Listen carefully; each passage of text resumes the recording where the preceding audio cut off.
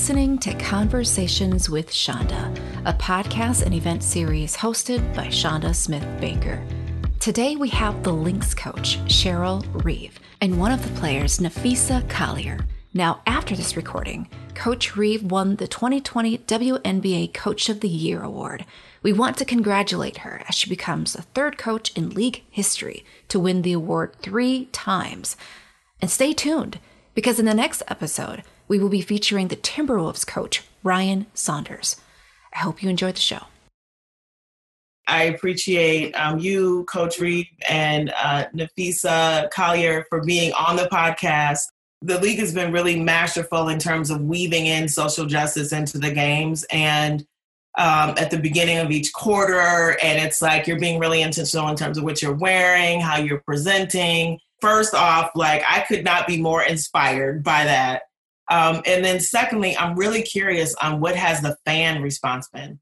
Yeah, I think it's been so impressive the way that the league has coordinated. You know, the Players Association, the league have been collaborating for more than a year now. We had a big CBA to negotiate, and then obviously, what we want our league to be about. It's more than basketball. It always has been, and so the courage it takes, the strength it takes to be great at what we do on the court, but then also stand for those that don't have the voice that we have.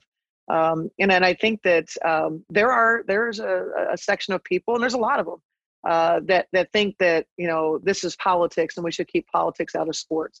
I don't know why civil rights are politics. That means, civil rights are for everyone. Politics is about Democrats and Republicans fighting over what we do with our tax dollars and specific plans. It's not about fighting about, equal rights that are defined in the Constitution. So, like Fee said, you kind of question those people. Those are the ones that we're talking about that are, line in the sand, and we don't want it rammed down our throats. When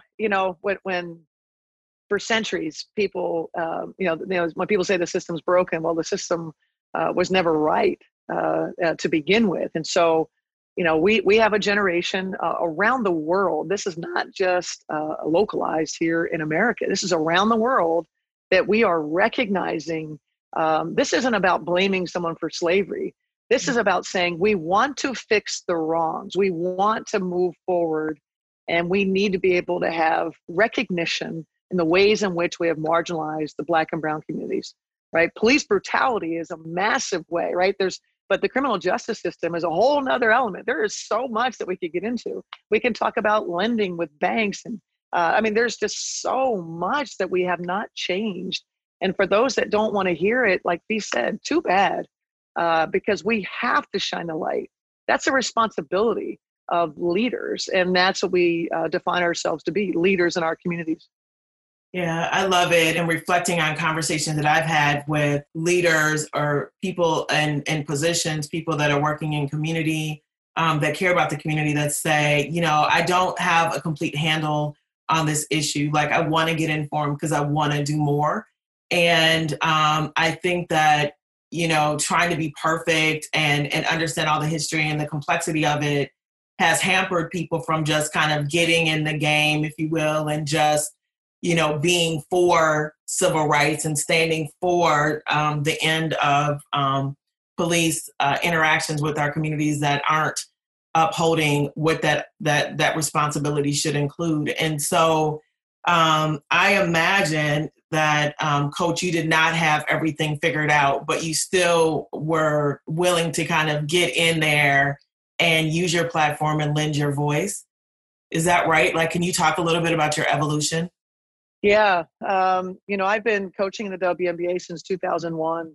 I would say my experiences prior to that, in terms of, when you're younger, you think you know how the world works and you got everything figured out when you're younger, right? But the older you get and the more experiences that you gain, the more people that you meet from, a variety of backgrounds, you start to really understand things, and what it means to be marginalized and the ways that we do it. Obviously the biases that exist, I would say for me, it was just listening, hearing, And then, going, I'm going to see the history of this and watching things, reading things. I'm really big. I'm listening. Shonda, you sent me that great podcast of 16 Shots, the, Laquan McDonald situation in Chicago. There is so much in that podcast. Literally, if someone just listens to that podcast, there's so much to unpack. There is. In that. It is unbelievable. And I so appreciate you sharing that with me. And I have listened to that in my time in the bubble. I told you I walk. Yeah. And I walk and I have steam coming out of my ears. And I think about how much we have to tackle. And so I think what we try to do, just like we do, like if I'm, with our team, if I look up and I look out, it's pretty daunting when you think about all that you have to do, all the things you want to be good at, all the ways you want to lead and put people in the right position. It can be pretty daunting. So all you can do is focus on the day-to-day, what you do day-to-day, and in those tasks, and, as players, being focused on winning a drill. That's what you can focus on to create a direction, a meaningful direction. Well, it's the same way in life that, there's so much to change that literally it's so overwhelming that you just kind of go, it feels like nothing can get done. And that's where, Glenn Taylor's comment about the baby steps of being laser focused and intentional about, something that you can actually enact change with and how to do it. And that's all I've tried to focus on and use my voice. And regardless of what backlash there might be, like Fee said, there's some people that you're not going to be able to change. And those are the ones that, that leave the comments, either on a links story in the Star Tribune or on social media accounts, that act as if they were fans in the first place. I suspect they weren't. We're Black women. I suspect that they weren't fans in the first place. So, but you just deal with that. That's it comes with the territory. When you have the courage to use your voice, that's what happens. Yeah. Well, I can say like watching you and your leadership is like a master class, right? Like, because you're encouraging leaders, you're leveraging your sort of platform to increase the platform of others. And I do think that is so much about leadership. So thank you for what you're bringing to our communities and how you're leading and showing all of us. And I would say even the NBA how to lean in. Nafisa, you come from a family of leaders. And, I was really impressed, and I see, I think it was your grandfather. I see this amazing picture in this library a couple of days before Kennedy was killed, making negotiations and doing this work. And, I also come from a family that really was, took their responsibility and their service to communities seriously. And I'm curious on how that shaped you and has prepared you to kind of take on this broader sort of platform and activism. Yeah, it's something that it's kind of weird because it's always been a part of my family. So I didn't realize growing up really the impact and how important it was. It was just, it just was. And it was stories my dad would tell me. I was like, oh, that's cool. Like, that's really cool that he did that. It's like, oh, grandpa's, it's just, and then it's like, you get to like this point in your life and things going on in the world, and you really realize how important, how meaningful, and how impactful it was, the things that he did. And it's like, you have to call on those stories from your childhood. When my dad would tell me those stories, and it's just like how brave, and it's just really cool to do that. So to the fact that I have that in my family, it makes me even more want to do this, to carry on kind of that legacy, to be like, it didn't stop with you. We're still doing the things that you were still doing back then. We're still trying to step up and speak up in our own way, and to be brave ourselves. So it's really cool to kind of have that in my family, and it makes me want to do that now even more.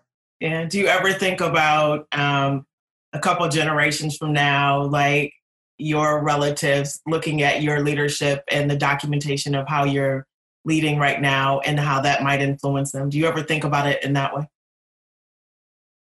I don't think about it as me personally, but I do think about just in history what it's going to look like. And I feel so proud that I'm a part of this league, and especially this year in particular, of dedicating our season to this. And we are in such a crazy time. I mean, the year of 2020 alone, this has been going on for a long time, but specifically this year, everything has kind of just come to a head and blown up.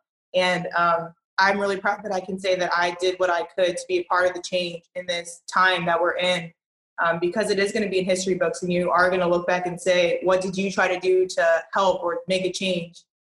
So I am proud that I am a part of this league that's actively doing something for the better.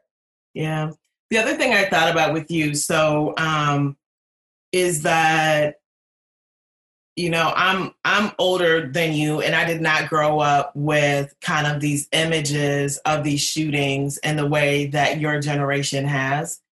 And, Michael Brown happened, I think, not that far from where you were living in 2014, but you're also with social media, and I don't know how much you're on it, but certainly regardless if you are or not, you're hearing about these cases, Breonna Taylor, and really proud to see some of the settlement that happened with her family yesterday. But I'm curious how, being from a generation where these images are normalized in some way, do you think, do you have any thoughts about how that might have shaped you as well?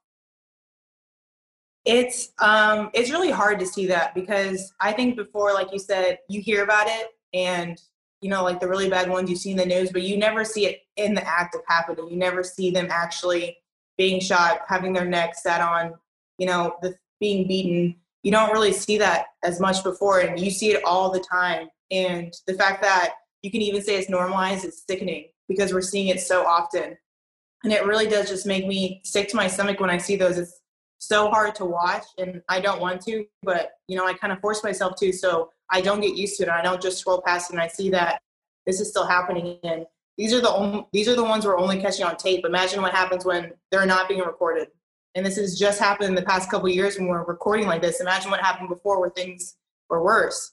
So I think seeing that is really impacted us, but changed us for the better, because we see that it's not just an ambiguous thing happening. We're seeing it happening live, not live, but recorded, and it just makes it a lot more real, and it makes us want to kick it into gear even more to make a change.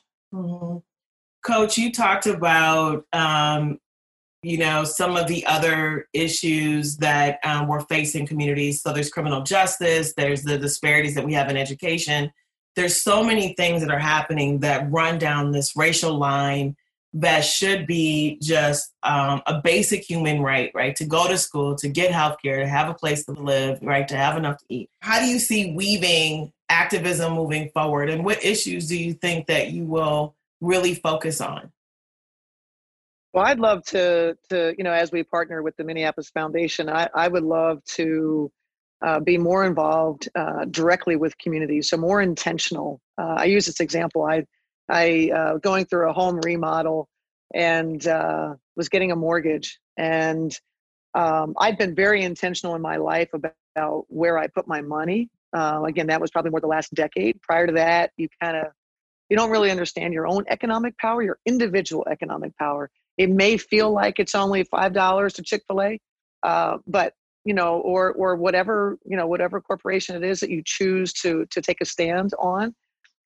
Understanding how it all works. And so for me, actually, when the George Floyd situation hit, I said, again, as I was educating, when it came to lending, I thought, I'm about to give a lot of money, to a lender. I want to make sure that they represent what I would like to see in them. And so I said, hey, by the way, before we move forward, please tell me how you impact our local community with regard to the Fair Credit Act, lending, and your rates. That a Black family can apply for a loan for the same amount, have the same background, versus a white family. Where they live could change the rate, and that Black families would pay more despite maybe their income being greater. They might be, there's just a number of things. And what I found was actually through this was the place I was going to partner with was exactly what I would hope. And so I want to partner with them to see, can I do more? So not just in, my transaction, but how can myself in that place, how can we do more? They outlined all the things that they do. I now want to be involved more in those things. And so if I could take that example and really spread that out and learn more about who's doing what and where my help is needed. It could be financial help. It could be my presence. Like you said, amplifying in some way using our platform. So there's much to be done. Obviously we're talking a lot about voting. For me, like voting is really important, but I want to take an even deeper dive because Democrats have been a part of leadership, because I think the implication is vote. I think it's mostly get Trump out, but yeah. But somehow there's an implication that the only Republicans cause these problems. That's simply not true. There's, and I say this, that probably gets the most kind of, where people kind of, their skin, white men are at the root of a lot of the problems, right? And so it doesn't mean I don't like white men. It's more, we have to hold white men more accountable to the wrongs of the past and how we move forward in the future. So as it pertains to hiring practices, again, for me to be more intentional about my involvement, my own corporation, my own organization, what can I do? So there's so much that we individually can do, and it might feel really small, and it might take longer than what you want to make change, but that's the fight that we all, the unaffected. I am so affected by the notion of the unaffected being affected. That is how you get real change. We are all affected by what's happening to our communities. And so the notion that the unaffected, bringing much greater awareness to who we mean when we say the unaffected, and how we, those that are more privileged, can do more and have to do more. And that's my commitment, especially locally in our communities. Mm-hmm. You talk about white men, and I'm curious on, do you see what their role is in moving us forward? I do. I think they have a very defined role. It's been such a path for that demographic that they haven't been. When I say held, a lot of it isn't intentional. I see that as it pertains to women trying to gain equality, that I might share something with a man, either something they said that I found to be condescending, or a marginalization, and you bring it to their attention. I didn't realize. That's a lot of times what I get is I didn't realize. And so there is an education process of saying, hey, when you do this, or you say this, or when you dismiss this, this is what it means. And so I think making sure that we're educating and saying, okay, you know what, I really think we can do better in this way. And you hope that you have someone in that seat that's listening and feels a responsibility to be not just interested in doing better, but committed to doing better. And so I think that's, their role is great. I know when I talk about, obviously I'm immersed in women's sports and trying to empower women and trying to reach equality. Men are a direct ally in that to make that happen. This is about men wanting to share the power, and that's the root of the problem. That's a difficult thing for many. Yes, it is, isn't it? And I think, Nafisa, you and I have both the gender and being women of color. And as you were talking, I was thinking about the number of times that I may have been at a table where I felt either offended by what was said. I felt like what was said wasn't representative of my experience in the same community that they were speaking of. And, making my attempt to educate in the moment, and then the consequence actually falls back on me. And, I have been learning over my career on how to do that in a way that opens up the dialogue and not shuts it down. But I think that when you get kind of put back in your place, it's difficult to kind of get back up and keep moving. And I just want to acknowledge that. Nafisa, in your time in leadership and in your role, when you encounter sort of those moments, because I think it sometimes can feel a little bit easier to talk when you are part of a group that is committed to an issue. But when you're on these one-on-one conversations, sometimes it can feel a little bit harder to take a stance. What is your comfort level with that? And what advice might you have for people that are trying to figure out how to just be in the room different? Yeah, you talked about how you kind of had to learn and navigate how to do that. I feel like I'm still in that space, learning how to navigate and do that, because a lot of the time, like, that will happen and I feel like I don't like that, but I don't have the words to express why that's wrong, why I don't like it.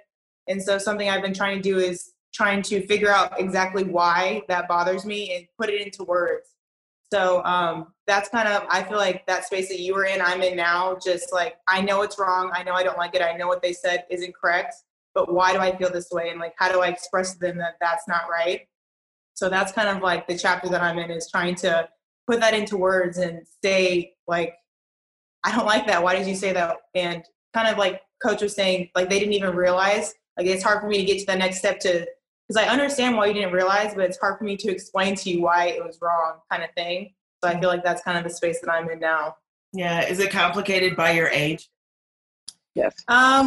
Yeah, I guess I just don't have the experience with it yet as much, but it's definitely something that I want to try to change, because as you guys know, it's a terrible feeling and you don't want to do that. And not being able to express why, I feel it just compounds onto why I'm frustrated about it. So it's a space that I definitely want to grow out of. Mm-hmm. If I could add to that, yeah, Shonda, I'm thinking of my 25-year-old self. You're 25, Fee? 24. How old are you? 23. Okay, so my 23-year-old self. When I think about Nafisa and what the world she's growing in and the leadership role that she's taking on at the age of 23, it's incredible. And so I think, Fee, allowing yourself that space, to grow, into who you are, and being pushed outside your comfort zone at such a young age is going to be really impactful, I think, in your life as you navigate that. The most important thing that I think that Nafisa's generation has is courage. The courage that you're saying, I recognize it, I hear it, I don't like it, and I'm going to find a way to call it out, so that I can help educate someone. That courage this generation has is empowering to someone like myself that came from being 23 and basically being silenced in every possible way. You just were not permitted to talk about it. Now there's just so many ways that we can shine the light, and I think that's a big responsibility for Nafisa at the age of 23. Yeah, I mean, as we wrap, I know you guys need to go. I just want to close and say that courage it comes through. It's coming through in every moment. Like, the weekend that you all were taking a stance and ESPN was just nonstop with kind of footage. I mean, I was glued. I could not leave. And I just remember thinking, wow, I wish, like, when I was like 23 or whatever, 25, like that I was in a community of people that had courage, right? That the way that I'm watching that generation lead right now is pushing me to think about, am I being bold enough? Am I aligning myself? Like, because there's moments of isolation that you feel in leadership, but this idea of being part of a team, right? Like, I'm envious of that by itself, right? But